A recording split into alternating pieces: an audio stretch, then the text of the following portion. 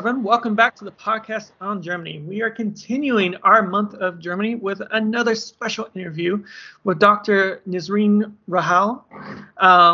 She is a visiting assistant professor to Wake Forest University and a former fellow to the German Historical Institute in Washington, D.C. She got her doctorate at the University of Toronto, as well as her master's there and her bachelor's. We are so thankful to have you on the show. Thank you for joining us. Thank you for that. So today I read a bit about your dissertation. I actually read the portion that you sent me, and we're talking about something that would shock many of my listeners to know about, which is, of course, kindergartens, which if you live in the U.S., you probably just send your kids to without any thoughts about. It's just a great way to get rid of them before you can actually send them to school. Mm-hmm. But it seems that in your research, you have found that these were not quite the same thing in Germany during the mid-1800s. Mm-hmm. Would you be able to expand a bit on this time period for us about what's going on in Germany in the mid-1800s that would make kindergartens such a dangerous place? Okay, excellent. Yeah, so my dissertation looked at the particular period between 1817 and 1864. And so in this period, really what you're seeing is this type of, I want to say, this attempt at really building a new type of state or nation on the part of reformers and revolutionaries, people that were inspired by the Napoleonic Wars, particularly within German-speaking Europe. And then on the other side, state officials, people associated with traditional authorities, also trying to create a new type of entity as a result of the Napoleonic Wars. And so what you see here are these various trends on trying to create a new state, a new nation, new communities. And at this time in German-speaking Europe, you still have these principalities and states, which only after 1814 becomes the German Confederation, which is this loose federation of German principalities and states, a leftover of the Holy Roman Empire. But what's fascinating is also that there is this then time period after the Napoleonic Wars where people are still thinking about how to organize these nation states and these, not nation states, but nations and these entities, and how to create new citizenry or new subjecthood. And this is where the kindergarten comes into place, because it's really just like other educational institutions and educational spaces, an area where ideas for the future, ideas for the community can be really hashed out, both within, both amongst state officials, religious officials, and reformers and revolutionaries, who are all thinking about the legacies of the Enlightenment and the Napoleonic Wars, and looking towards the future about what to do here. And so that's really the setting for the project. This is the background then for how the kindergarten comes into place. If that fits with that, did I go on a tangent with that question a little bit? Oh no, not at all. So we have this, we have these competing groups right now trying to basically control what the new identity of whatever is going to be coming out of this dramatic period of Napoleonic control. And all of a sudden we have the introduction of kindergartens, which is the just centers for children in our eyes, but completely different in the eyes of the people at the time. Mm-hmm. Could you explain where kindergartens come from and, like who started it and why? Yeah, so the kindergarten then comes out, it's created by this pedagogue named Friedrich Froebel, who had imagined a new humanity to be born from the kindergarten. So the kindergarten literally means a garden of children. And for him, thinking again of what is supposed to happen in a garden, that this is supposed to be a place where natural laws reign, where you have new growth, you have flowers blooming. The kindergarten is supposed to mirror that. So this is supposed to be where children would be growing and blooming into new humans, essentially, for this new ideal community that he wanted to create. And so this figure, Frederick Froebel himself, was a fighter in the Napoleonic Wars, a member of the Lützow Freikorps, and he was very much inspired by Fichte, Jahn, and the gymnastic movement, and Arendt as well. So these leading nationalist thinkers from the Napoleonic era, and the student movement of the University of Vienna and other places like that.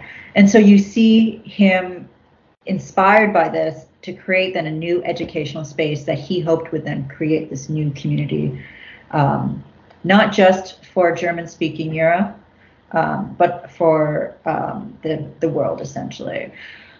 And very much so, the kindergarten was supposed to then be governed by natural laws and free play, essentially. So curiosity is supposed to govern children through toys to learn greater lessons.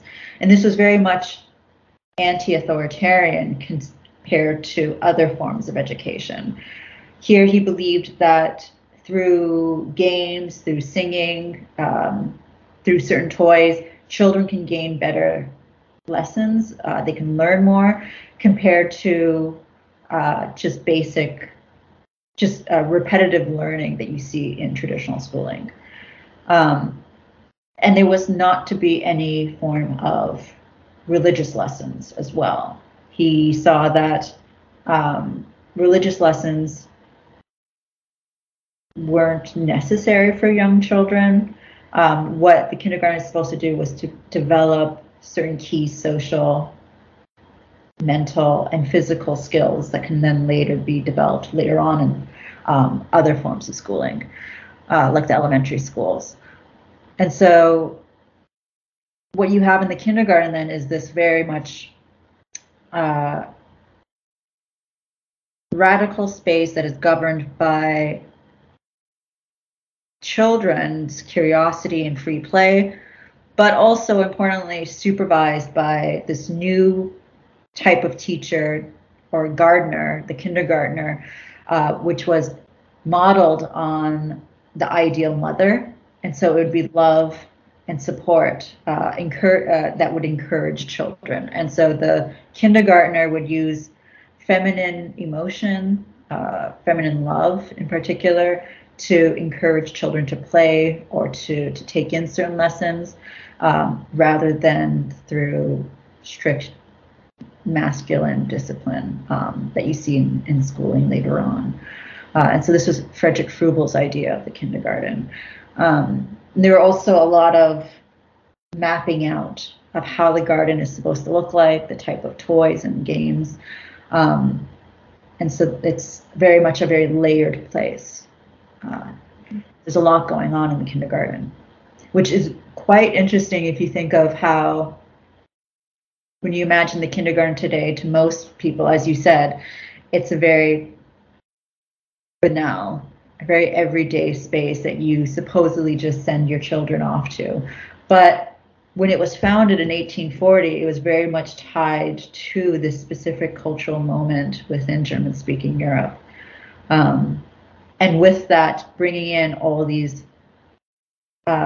ideas for how society should be shaped, how humans and citizens could be imagined, but also gendered labor, thinking about this ideal kindergartner and how they're supposed to be dealing with children, and also how they should be showing love and support for children. So it's a lot going on.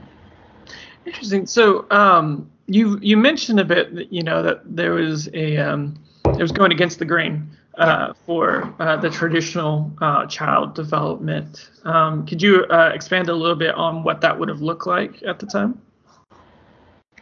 Yeah, so at the time, what you see are these children who would arrive to the kindergarten and they would be scheduled play, right?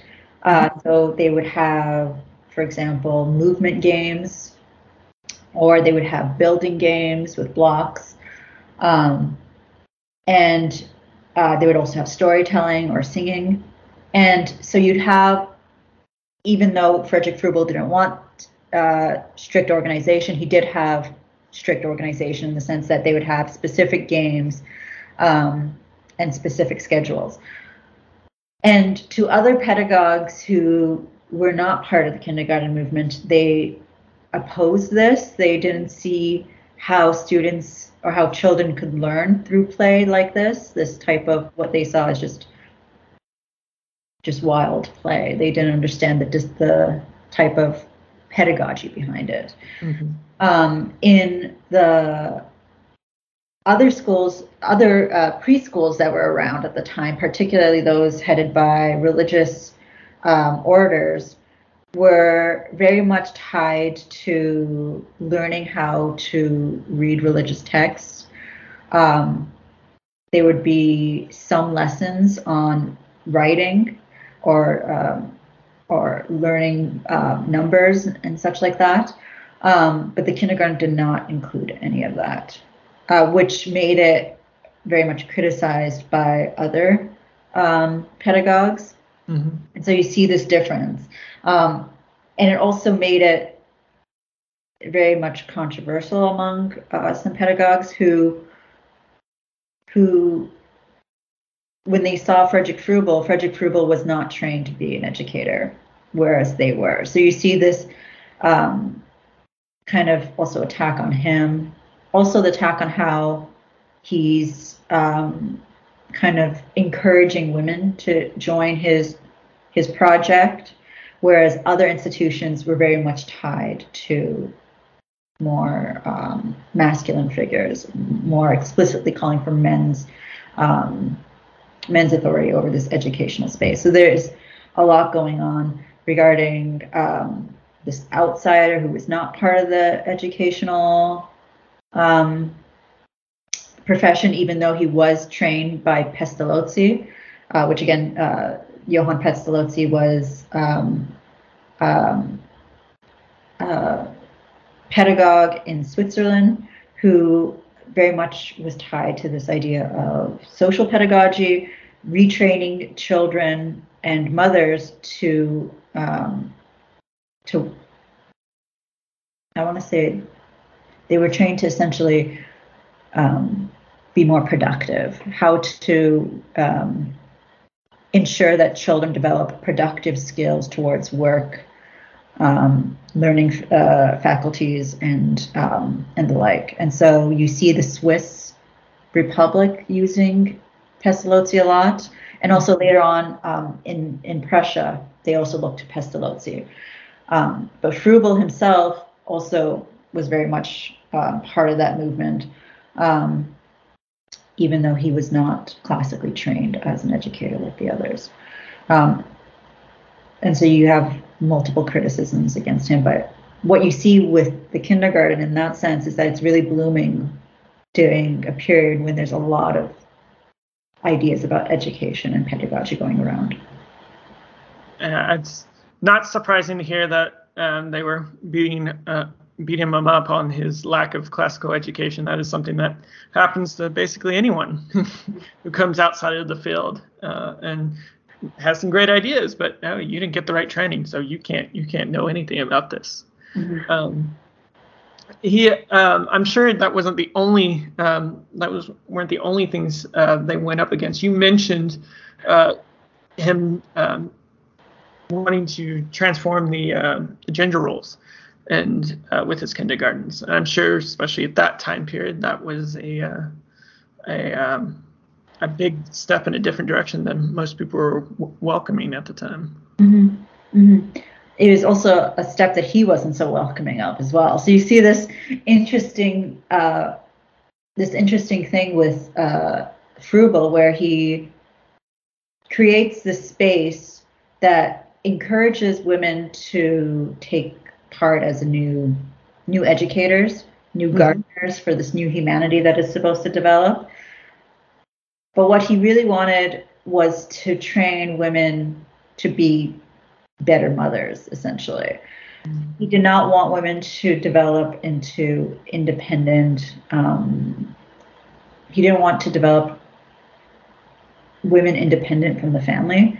And so he hoped that this would be like a temporary thing, or that they would essentially not override the supposed hierarchy of the genders that he also believed in. And so what you see is also a conflict then between Froebel and the women who essentially use the kindergarten as a way to talk about women's rights, women's equality, but also women's economic right to a profession that didn't require them to enter loveless marriages, essentially.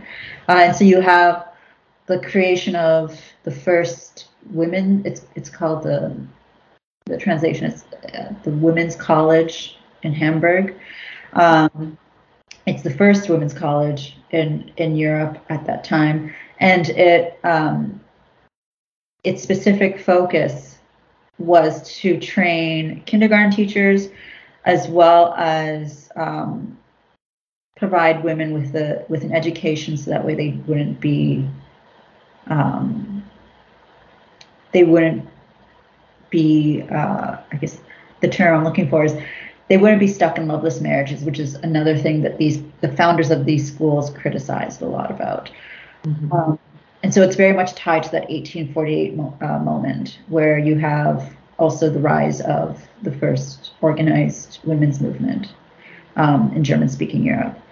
And Frederick Froebel really opposed that part of the school. He actually opposed the entire school. It was actually founded by a kindergarten teacher that he trained, as well as his nephew, Karl Froebel. And it occurs during one of the most politically radical phases of the kindergarten movement, which is between 1848 and 1851. And here, this kindergarten, this part of the kindergarten movement really was explicitly tied to the movement for democracy, the movement for women's equality in women's professions and women's education, as well as the movement for religious freedom and Jewish emancipation. So you see all of that coming together in this period, which again shows how the kindergarten was able to be mobilized for this idea of a new future for all these different groups. That's very amazing that it did so, especially considering that would have, as you said, that was against the original creator's wishes. What was his reaction when the college was made and so forth, especially from a blood relative? Oh, he stopped talking to his nephew. He didn't want to talk to his nephew at all after that. Even though he also educated his nephew, he was in charge of his nephew's education. So really, his other nephew is, just a moment, I'm blanking out on his first name. His other nephew was also a co-founder of the Democratic Congress of 1848, and was arrested along with Robert Blum in Vienna, but he wasn't given the same sentence as Robert Blum. So you see these family relations going back to Frederick Froebel. But yeah, he really opposed the school. He actually wrote in a letter, he called them Philistines, and that he never once spoken to the women who are organizing the schools, which is a lie, because he actually did write them letters, and he even agreed to teach some lessons there. So really, he's kind of wishy-washy, which is what I realized in my research. And so, yeah, he saw this as making his movement too political, making it seem not respectable, and that it would take away from his goal of trying to win state support for the project, which he still tried to do up until his dying days. He died trying to lift the kindergarten ban, so he died immediately that year. But the kindergarten itself ends up going beyond him, essentially, because it was easily moldable into these other political movements who saw it as this tool to create a new society that would ensure new ideas of rights and freedoms and equality and tolerance. This is especially made clear in some letters from some Democrats, particularly a writer named Ludwig Stork in Nordhausen, who wrote to the dissenting pastor Edward Balzer, saying that every true Democrat is working towards opening a kindergarten, and it was the police officials who saw these letters, and to them it was clear evidence that the kindergarten is then tied to the so-called party of subversion that is trying to overturn traditional society. So it gets wild. It goes beyond just Froebel at that point. Yeah, as my listeners haven't reached there yet, but 1848 is a wild year for Germany. It is basically just feels like a year that would never end, and then it suddenly does. And what is going on for the kindergartens during that year that never ends in the 1848? And then what happens when that year finally does end and the conservatives are back in power once more? Yeah. So when it first breaks out, not even when it breaks out in Germany, but when news from France comes to them that people in France have overturned the Orleans monarchy, a kindergarten teacher, for example, Amelia Kruger, is celebrating, saying that this shows that this is a new era for the French, but also for humanity and the Germans as well, to work towards building a new future where she sees the kindergarten as a vital part of that. She then continues to write to Frederick Froebel later on and continuing throughout this revolutionary period in 1848, identifying the kindergarten as the stepping stones for a new future. And it's not only her, but dissenters. So one of the biggest mass movements in Germany during the 1848 revolution are the religious dissenters. And these are people who didn't necessarily convert to this dissenting congregation, but saw within dissenting congregations a space to discuss democratic forms of society, to discuss liberalism and new ideas of rights and freedoms that were really opposed to the type of authority that you saw in Prussia at this time. Not only in Prussia, but also in Bavaria. In Baden-Württemberg, it was very popular. And so throughout. And so you see these dissenting congregations then identify the kindergarten as this anti-establishment institution that they can then utilize. And this is particularly in 1848, and it continues on. And so the kindergarten then becomes part of this new institution to remake the family, remake the state, remake society. And people who were going into the Frankfurt Parliament, for example, were the same people who were trying to create kindergartens. And so you see an overlap of the same names. So in Hamburg, for example, Anton Rie Gabriel Reiser, I'm mispronouncing his name, and some other folks were all supportive of the kindergarten project in Hamburg, and have worked with leading dissenters. And you see also here the mix of Jewish emancipation activists with Christian dissenters working together with the kindergarten, and also with the Democratic parties or liberals as well, even though they were opposed to one another. And this becomes more clear by 1850, when you start seeing the real differences in how they imagined this new Germany to look like. And so, yeah, so during this phase, during the revolution, you really start seeing at first in the beginning this radical utopian hope that the kindergarten is supposed to represent for this new society that really mirrors the discussion that's happening all over Western Europe and Central Europe at this time.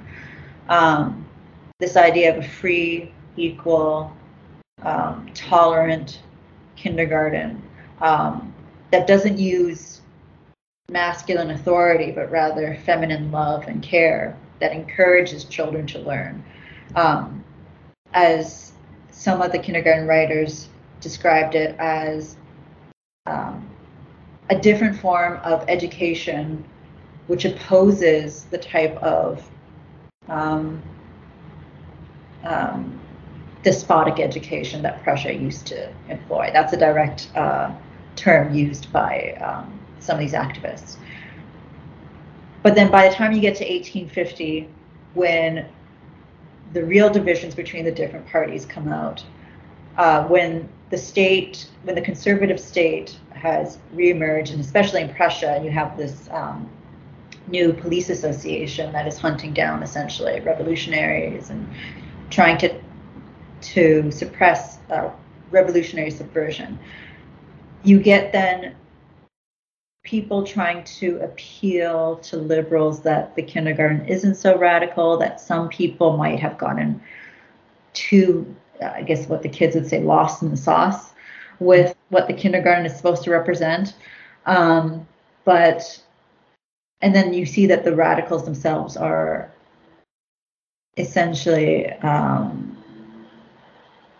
this dividing line, they're isolated as well. They end up taking the kindergarten to North America or Britain. So you get the exiles in 1851. So the founder of the Women's College, for example, they go into exile. They go to Britain, and they open up another kindergarten there, along with some other Hamburg activists. And so the first kindergarten is opened up in Britain. And then some other activists go to the States. So Carl Schurz, the famous 1848er who becomes a congressman, is it, in the U.S.? Congressman, U.S. general, a couple of things under his belt. A man of all trades. Basically, yeah. Yeah, his wife ends up opening up a kindergarten as well in Watertown, Wisconsin. I think that's where they landed. And yeah, his wife was the sister of one of the founders of the Hamburg Women's College. And so you see these direct links.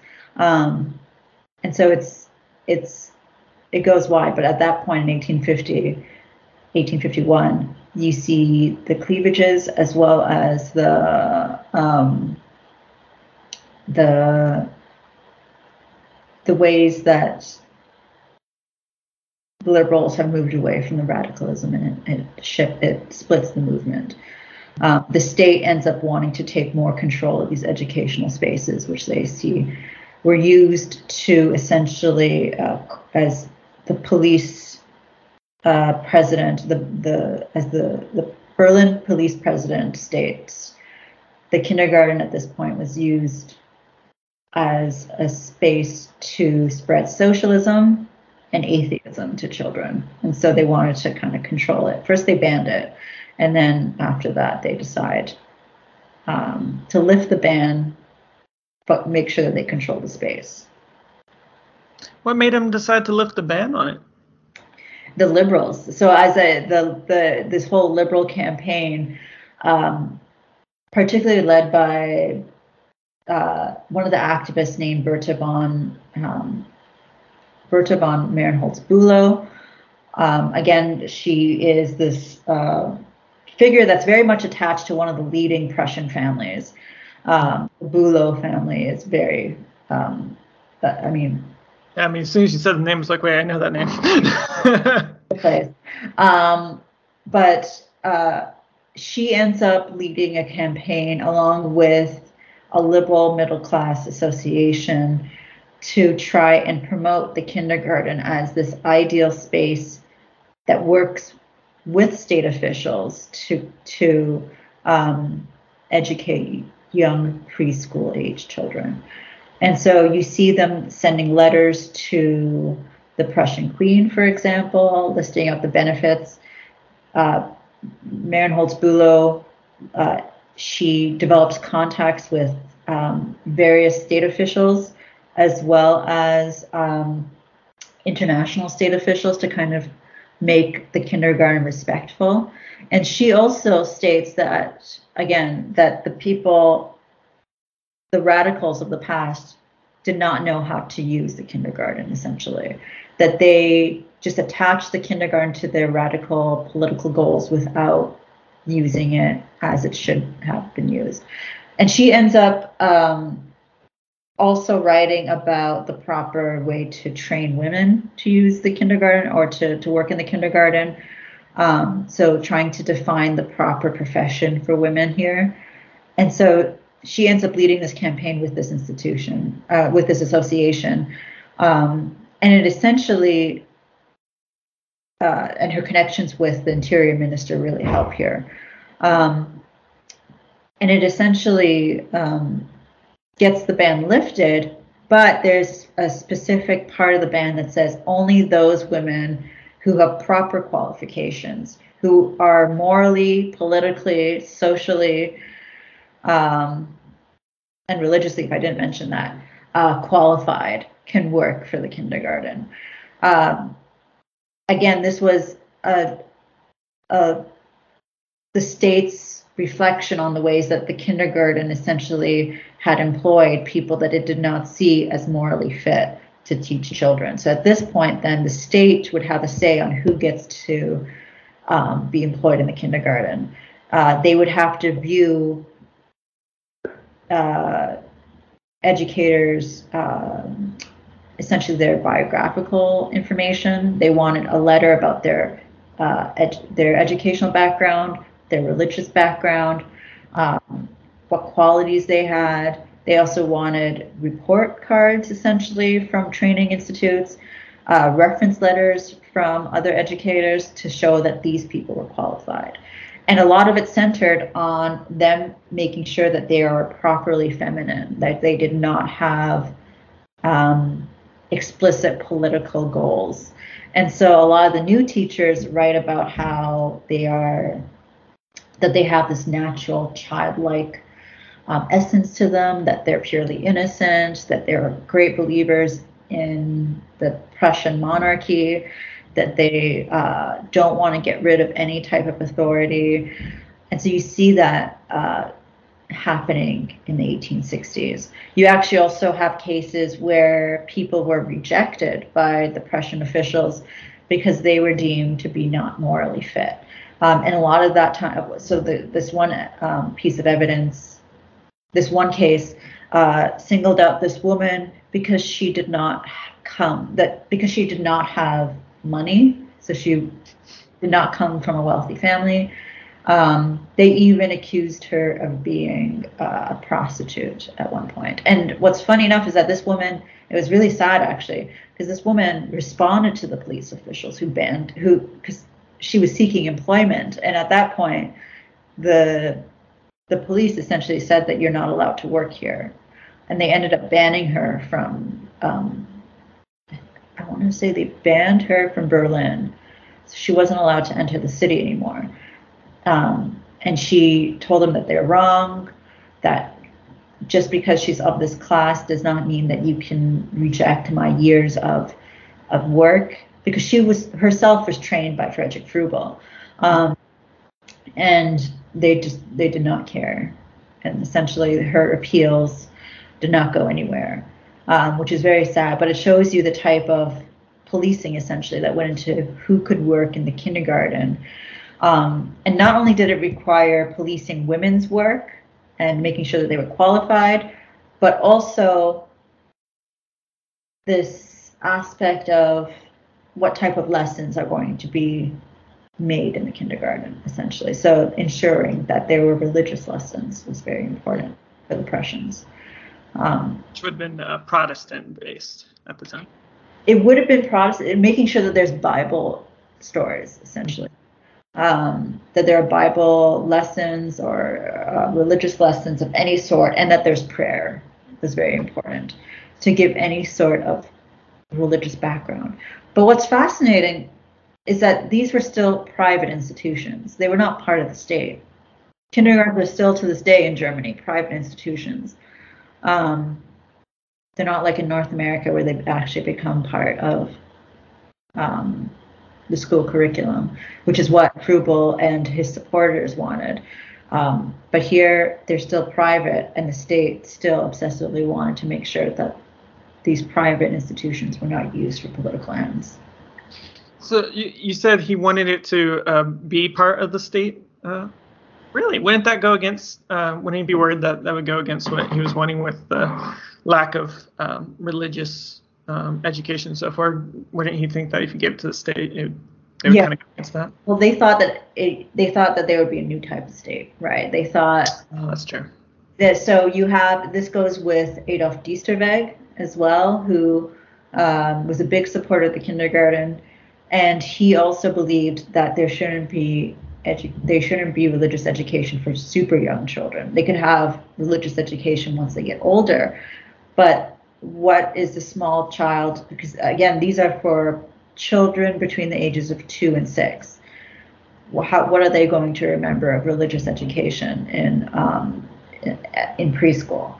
And so they saw that it wasn't necessary here. Essentially, that what should be taught were proper social and developmental skills rather than religious lessons. And so this was their goal, and they continued with this goal to make it part of state schooling into the 20th century, and it never got there.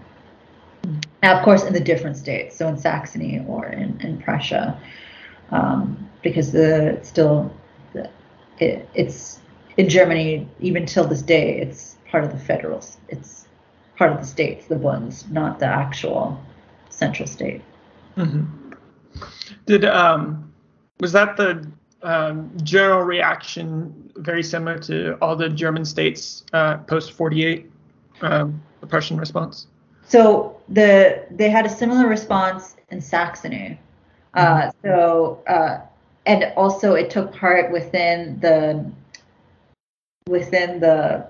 police association that was funded in the 1850s to kind of go after revolutionary subversion. And so what you see is Prussia influencing other states to kind of give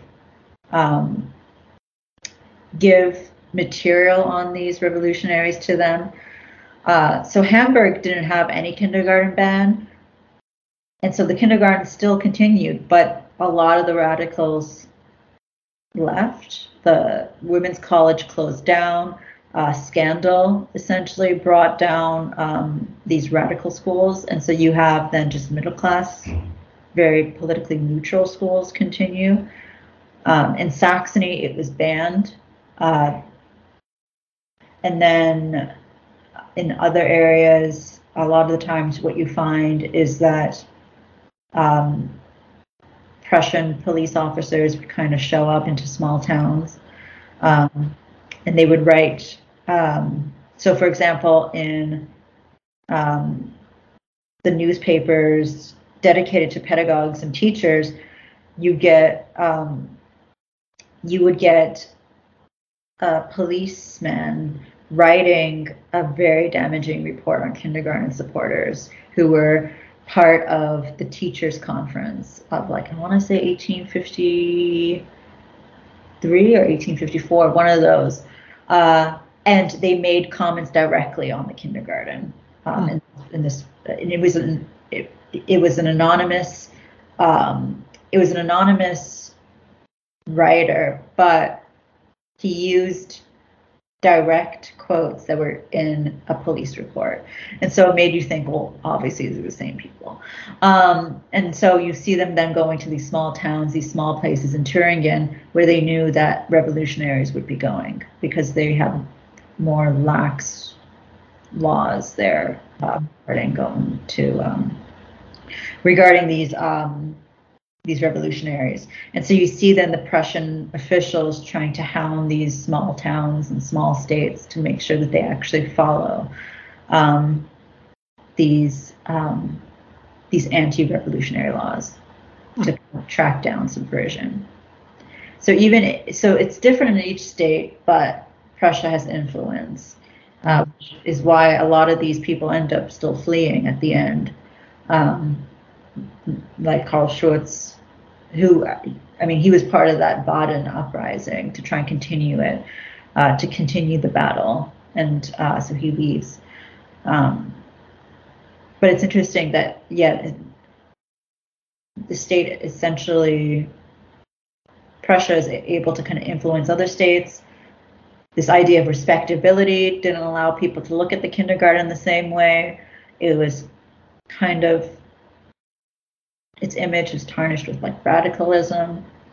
And so it took some time, and it wasn't until the 1860s when they're able to kind of flourish again. And also that the kindergartens themselves were particularly strong within more Protestant or confessionally mixed areas. So that leaves it away from the more Catholic South. And in Austria, actually, it becomes part of the state education. So it has a different history in Austria. But even then, it's Austria that can control it. And Austria had a different history regarding these dissenting organizations and stuff like that. They were outlawed quicker in Austria, and so it gives them a different political context. I'm not surprised they were outlawed quicker. Were they outlawed before 48, or? I want to say, I mean, knowing Metternich, it would not surprise me. I think it was probably right around the same time. Maybe right in 1848 or something. I'll have to look into that one. But they were outlawed quicker, and they didn't have much strength. Particularly also because the dissenting congregations themselves were stronger in, again, confessionally mixed or Protestant areas. And so it being a more dominantly Catholic state, it wasn't so strong there, the dissenters. So talking about the dissenters, you mentioned that these kindergartens became a center for the Jewish civil rights, Jewish, trying to think of the right word here. Drawing a blank on it. Talking basically about their civil rights as citizens and so forth, and not being the separate people that they've constantly been afflicted as in most of European history. Could you expand a bit on that? Yeah, so in an interesting way, the kindergarten becomes tied. I think the word you're looking for is emancipation. Thank you. Yes, I can't think of the word. So the kindergarten becomes an interesting tool for Jewish emancipation. And I think a lot of time, at least in my research, what happened was that it was the dissenting congregations themselves that inspired interreligious partnership, and through that, discussions of the kindergarten as the space to kind of continue the work for Jewish emancipation, but also freedom of religion which would also be spread to religious dissenters. And so what actually I find out, I discovered in my research, is that a lot of times the religious discrimination that you find in 1850 during the conservative reaction is not targeting Jews, it's targeting Christian dissenters, which is wild, essentially. But it shows this importance of interreligious conflict as much as Jewish Christian conflict. At the same time, though, what I find during my research is looking particularly in the beginning. So in 1840 or during the 1840s, these types of networks that happen between Hamburg Jews and Hamburg non-Jews to found to found associations explicitly targeting the uplifting of Hamburg Jewish communities. And they weren't so long-lasting or so strong, but they illuminated a new type of partnership which didn't really exist prior to that. So you had these different communities that were quite separate and distinct during the 18th century, it seems. And again, with the Napoleonic period, you see a shift in that balance where you see the communities coming together. So you get the first Reform temple in Hamburg in 1817. I always mix up the date, 1817. And the same people that founded the Reform Temple, which was again this temple directed to reforming the Jewish community according to supposed modern ideas of religiosity and modern education, in the hopes of revigorating a Jewish community to live side by side with a non-Jewish community. So it was not about getting rid of one's Jewishness as much as it was about trying to strengthen the community in what it saw as it losing members to conversion. And you see this explicitly in some of the early newspapers that come out, particularly in 1805. Or was it 1806, with this journal called Sulamit, which was founded in Dessau, I want to say. Either way, these people end up being the same founders of the Hamburg Temple. And interestingly enough, one of the founders of the Reform Temple is the father also of a woman who ends up founding kindergartens in 1849 in Hamburg, Johanna Goldschmidt. And so you see the direct lineage from this history of Jewish reform, this idea of emancipation and the movement for equality, tolerance, and again, saving the Jewish community from what it sees as conversion, which it interestingly directed at women, thinking that women were the one that were leaving the community. And then you see that with Johanna Goldschmidt, who wrote, she writes this fictional set of letters between a middle-class Jewish woman and an upper-class non-Jewish woman, a Christian woman, talking about the need to support one another through this idea of spiritual sisterhood, but also the need to fight discrimination that the Jewish community faces, particularly for the religious faith. She talks about the limitations placed on men to enter certain professions that leaves men in certain economic destitute, even though they're so well educated, and the need to create an association of women directed on the movement for tolerance and equality. And that same association that she talks about in this fictional set of letters is put into practice in 1849, and that's the association that she uses to approach Frederick Frubel to found the kindergarten. And so you see this, and it's from also this collection of letters, fictional letters at that also religious dissenters go and approach her to join their dissenting congregation's women's association, which was explicitly open to all women, in the hopes of creating, again, this more tolerant society. So there's a lot going on there regarding German Jewish history during the emancipation, and these types of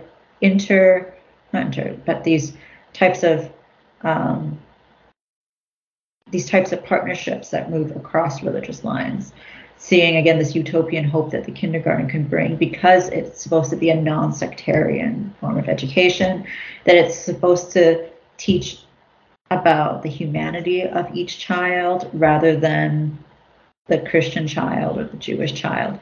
And so you have this case in Hamburg, but you also have a Jewish school in Frankfurt that also opens up a kindergarten with explicit goals of bringing Christian and Jewish children back, bringing these two communities together in the hopes of also creating a more tolerant society. And that is opened up actually even before the term kindergarten is even founded. It was created in 1839 when Frederick Frubel had founded a play institute.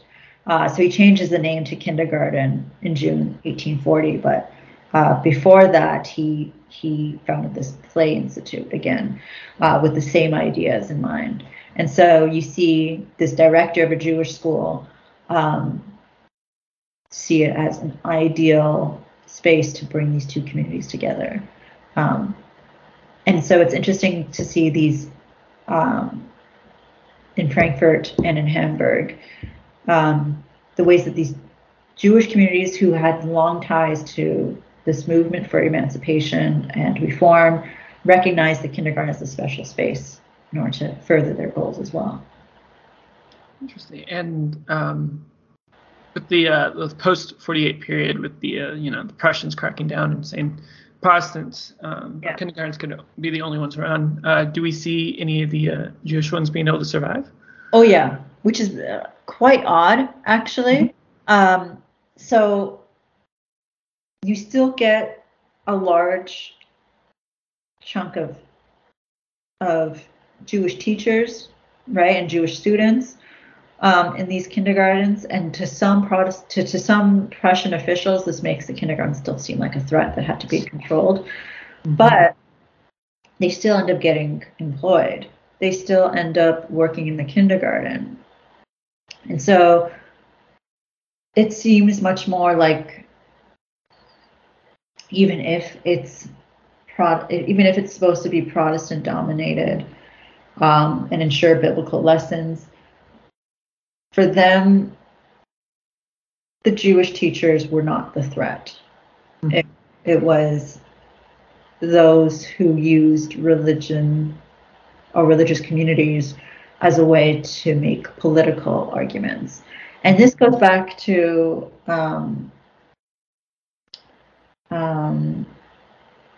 Weir's book on religious dissent in Germany, and how these dissenting congregations were used for political ends. That they did provide individuals with a language to make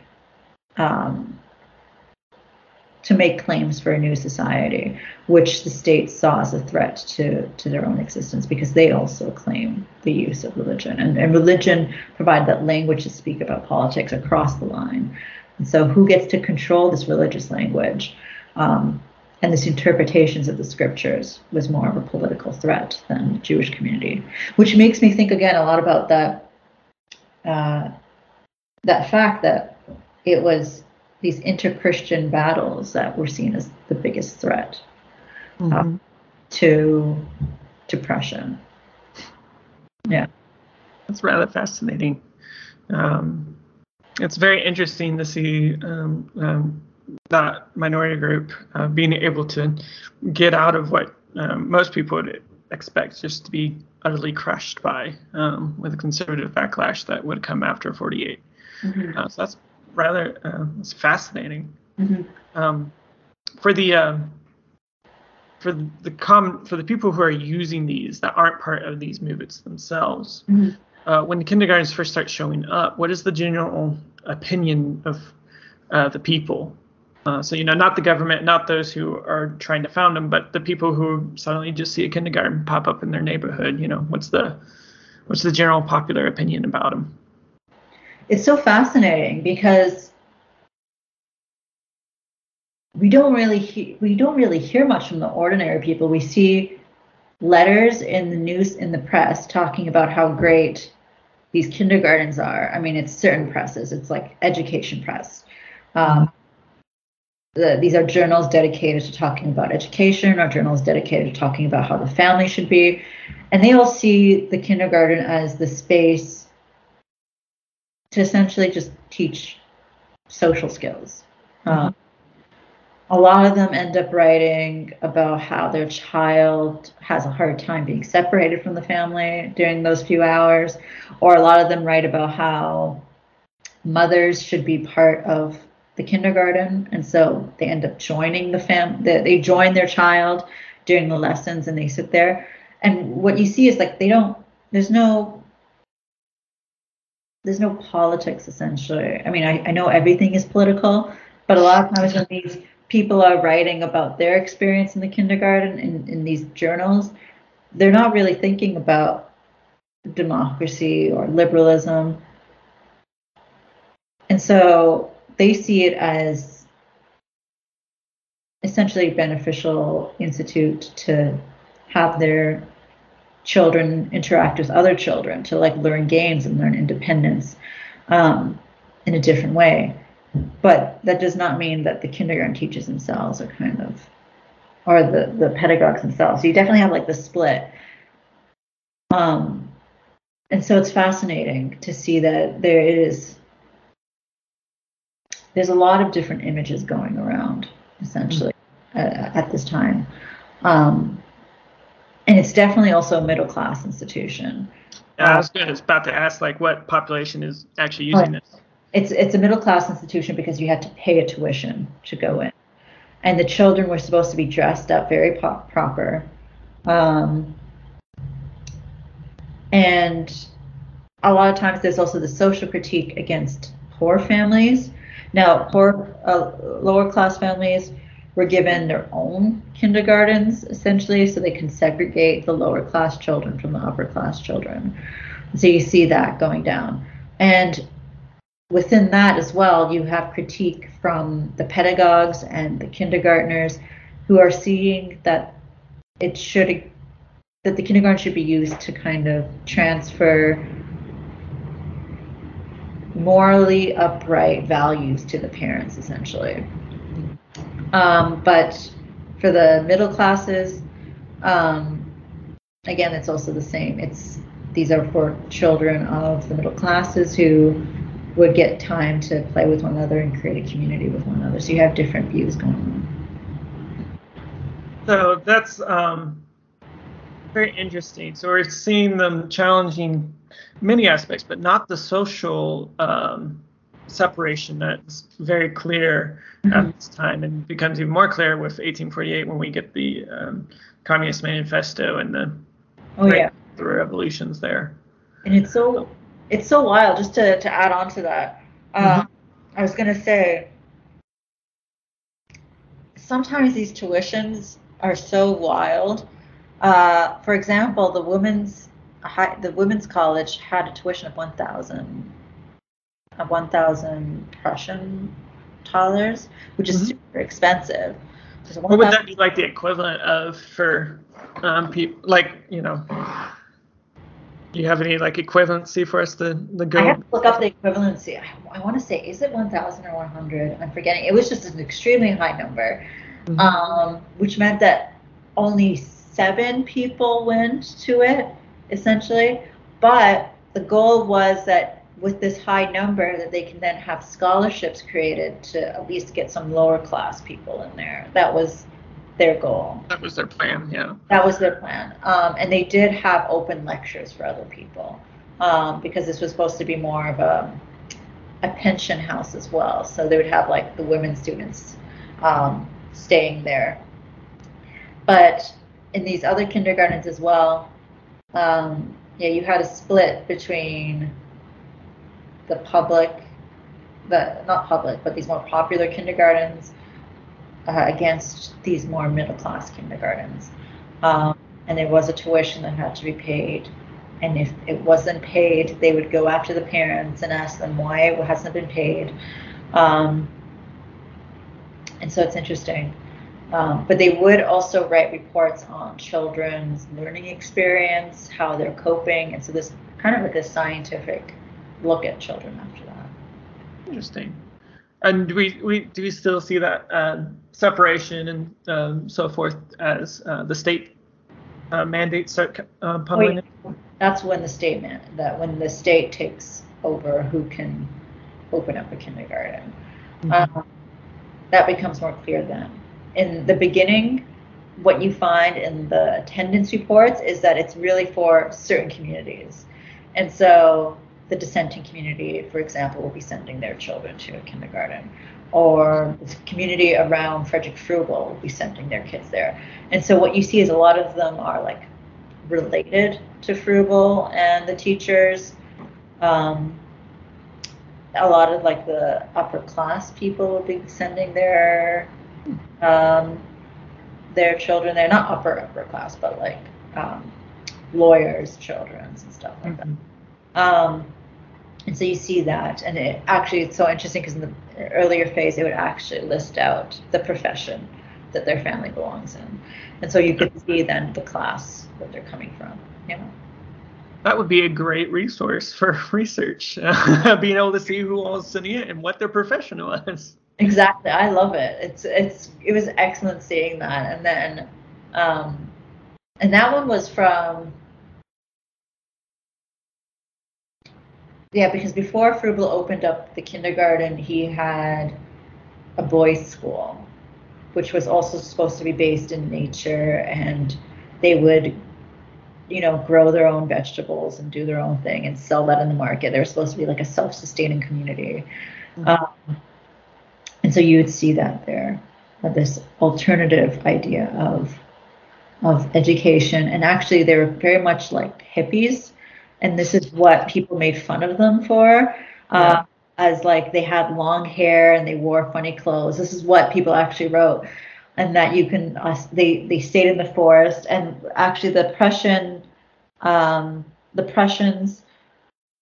wrote, or the Prussian police wrote about them, saying a lot of these radicals of the Burschenschaft are going to Fruebel's school. This was 1824, that they're going to this school in Thuringen because no one's closing down these schools. All these radicals are going there.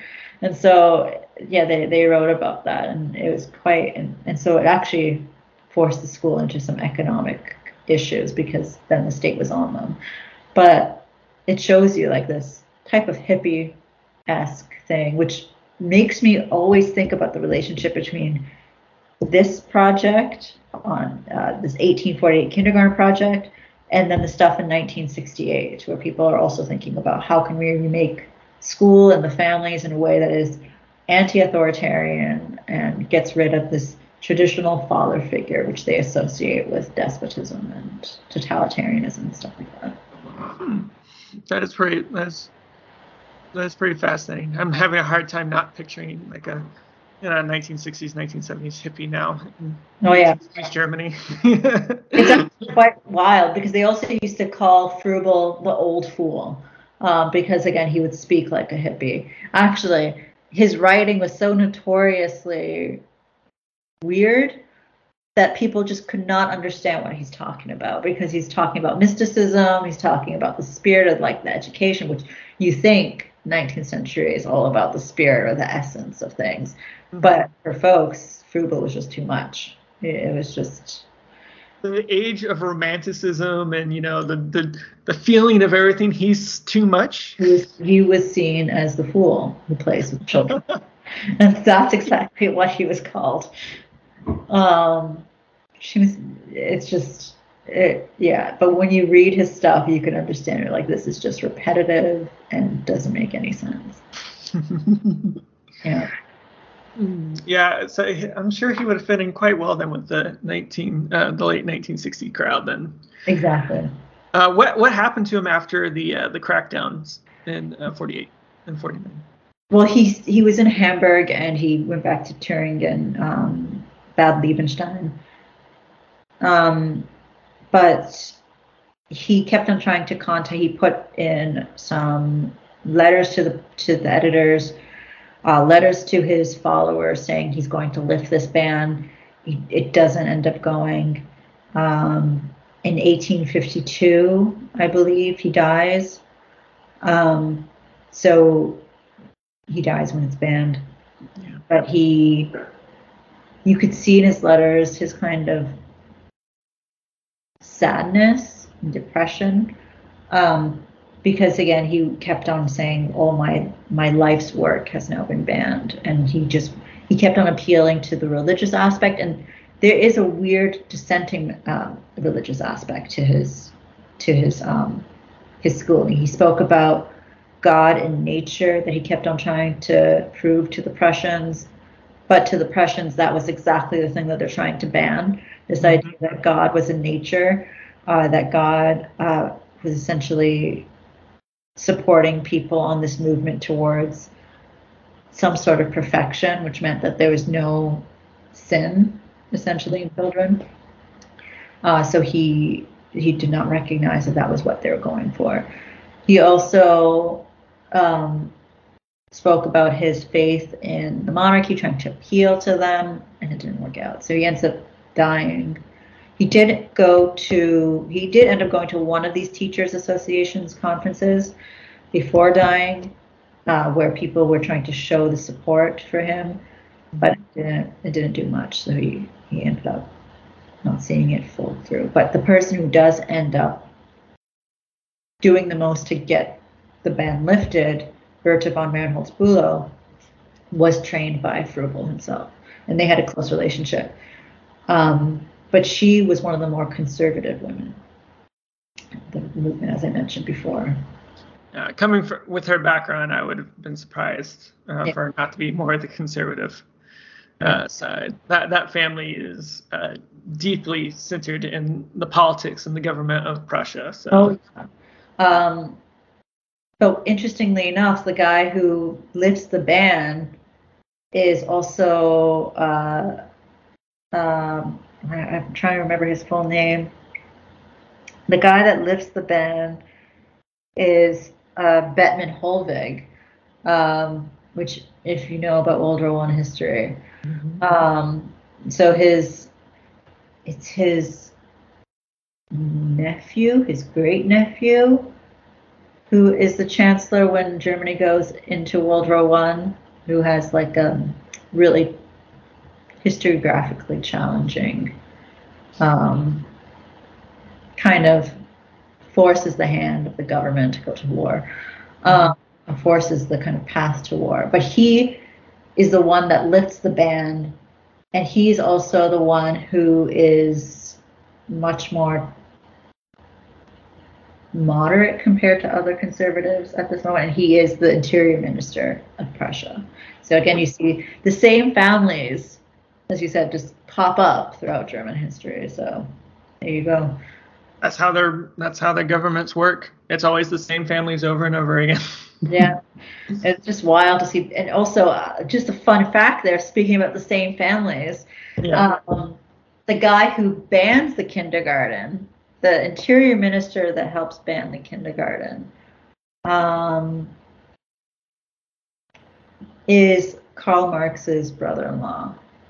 Really? Yeah. Oh, I did not know that. I figured any relations of his would be suspect. Karl Marx's brother-in-law. I need to get it while we're in conversation.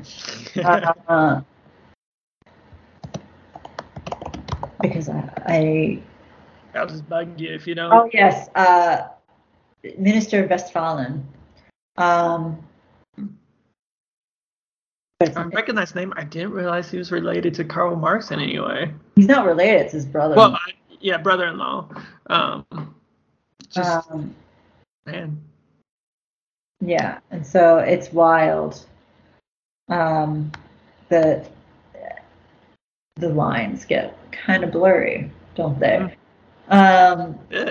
Because Westphalen is the same guy who ends up calling. He's the one that creates this entire mechanism to suppress the revolutionary upheaval, or the revolutionary subversion, the threat of that. He's the one that sets up his mechanism, and he points the finger to socialism, and so it's interesting to see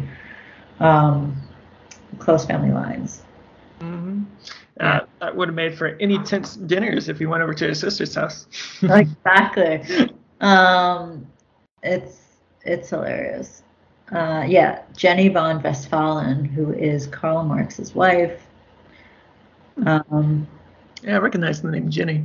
I never put that together. Conservative minister.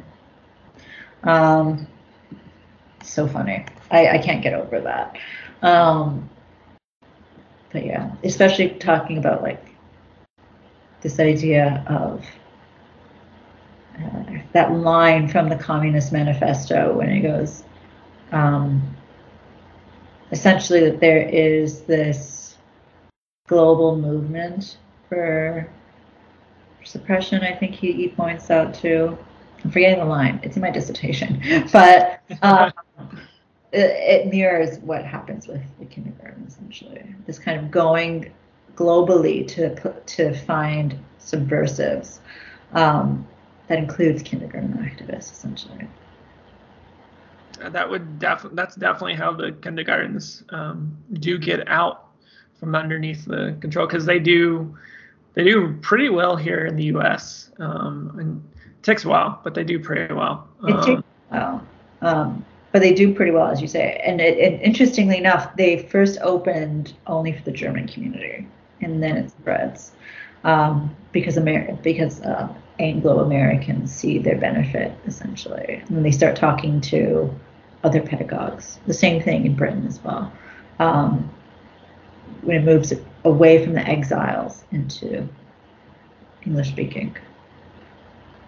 Yeah, the 48 generation really does quite a number on their communities wherever they move to, because the majority of them would have been part of your kindergarten dissenter group, looking for their new home safely away from the government that no longer wants them. Yeah, actually, one of the guys lands in Texas trying to open up this utopian community there, because Texas was seen as this hope. He ends up writing the ABCs of socialism, and so this is one kindergarten activist. Does he end up in Fredericksburg? That's like the largest. I'm not sure where he ends up. I have to do some more research on him, but yeah, clear socialist background, radical, and then the book that he writes, the ABCs of Socialism, and it's just wild to me. But again, it shows this wild side of the kindergarten that people wouldn't imagine when they first. Especially not today. Yeah, exactly. Yeah. Telling the parents nowadays that, you're sending your kids to a place that, once was the center of women's rights, freedom of minorities, even socialism, communism. Like, wait, what? Excuse me? What's going on? Institution. But yeah, that's why it's so important to look into the history of education as these battlegrounds for the type of future that they want. These battlegrounds between reformers and revolutionaries and conservatives and traditional authorities who try to control these spaces. And it shows, that what we've take for granted nowadays was not something that was taken granted forever. It was something that had to be fought over and discussed. Exactly. And actually part of getting back into working on this project for the book now, so making it, revising it and doing all that, thinking a lot about, and I never stopped thinking about this, but about the politics of education today as well, Mm. right? At first, it's the battles over sex education back in Ontario when I first started this project. And then, as you see in the news today, these ideas to protect children from so-called queer influences or policing transness and all that. And again, it's this idea of ensuring a political status quo that certain authority figures want. And so it still highlights how key this discussion is. It's definitely played a major role in recent, especially for where I live, and for history itself, just where history sits within the classroom and so forth. Yeah. And it's a very interesting time, which is not a fun thing to say about your own time period. It's kind of depressing. Mm-hmm. Yeah. One final question I had for you regarding these kindergartens. Before the crackdown and the complete ban of them and so forth, how many would we be looking at in like the state of Prussia or the German Confederation? Are they in like every major town, or are they even out in the countryside at this point? It's really depends on where you're looking at here. And so Hamburg had, like, I want to say eight or seven. And they had some small independent ones during the revolutionary time period there. In Thuringen, it was in a lot of these small places. The exact number I'm still trying to figure out now. But what I've seen is that it's very spread out. It really depends on their connection with Froebel, and what type of communities that they're serving. So if there's a dissenting congregation, there will be a kindergarten there. If it's more Protestant dominated, there would be a kindergarten there. If they had some sort of political affiliation, there will be a kindergarten there. If it's a political affiliation that is not like old school traditional. So I'm meaning like liberal or democratic or those ones. And so I'm still trying to figure it out. But for the example of Hamburg, it's definitely no more than 10, but I would say between 7 and 9, from what I'm trying to remember. And in Breslau there was, and you can see this in the press from the revolutionary times. So it really depends on what type of place you're looking at. Interesting. So for the they're basically if you lived in a larger city, you had a good chance of seeing or interacting with one, and then elsewhere you probably have definitely heard of them, but not always interacted with them, just depending on your area. Yeah, and it's so wild to me that in Thuringen, because it's so close to where Froebel was working, you definitely see a lot more there, even in the small towns, which is interesting. And in Dresden, there were definitely a bunch there. But yeah, it really depends on the type of networks that people have there. Awesome. Okay. All right. Well, thank you so much. And thank you so much for coming on to our show, telling us a bit about your research and explaining the very crazy political world that is our modern day kindergarten. Thank you again so much. Thank you for having me. All right. And guys, please, you can check out more about her dissertation. You're currently working on your book right now for it? Mm-hmm. Yeah.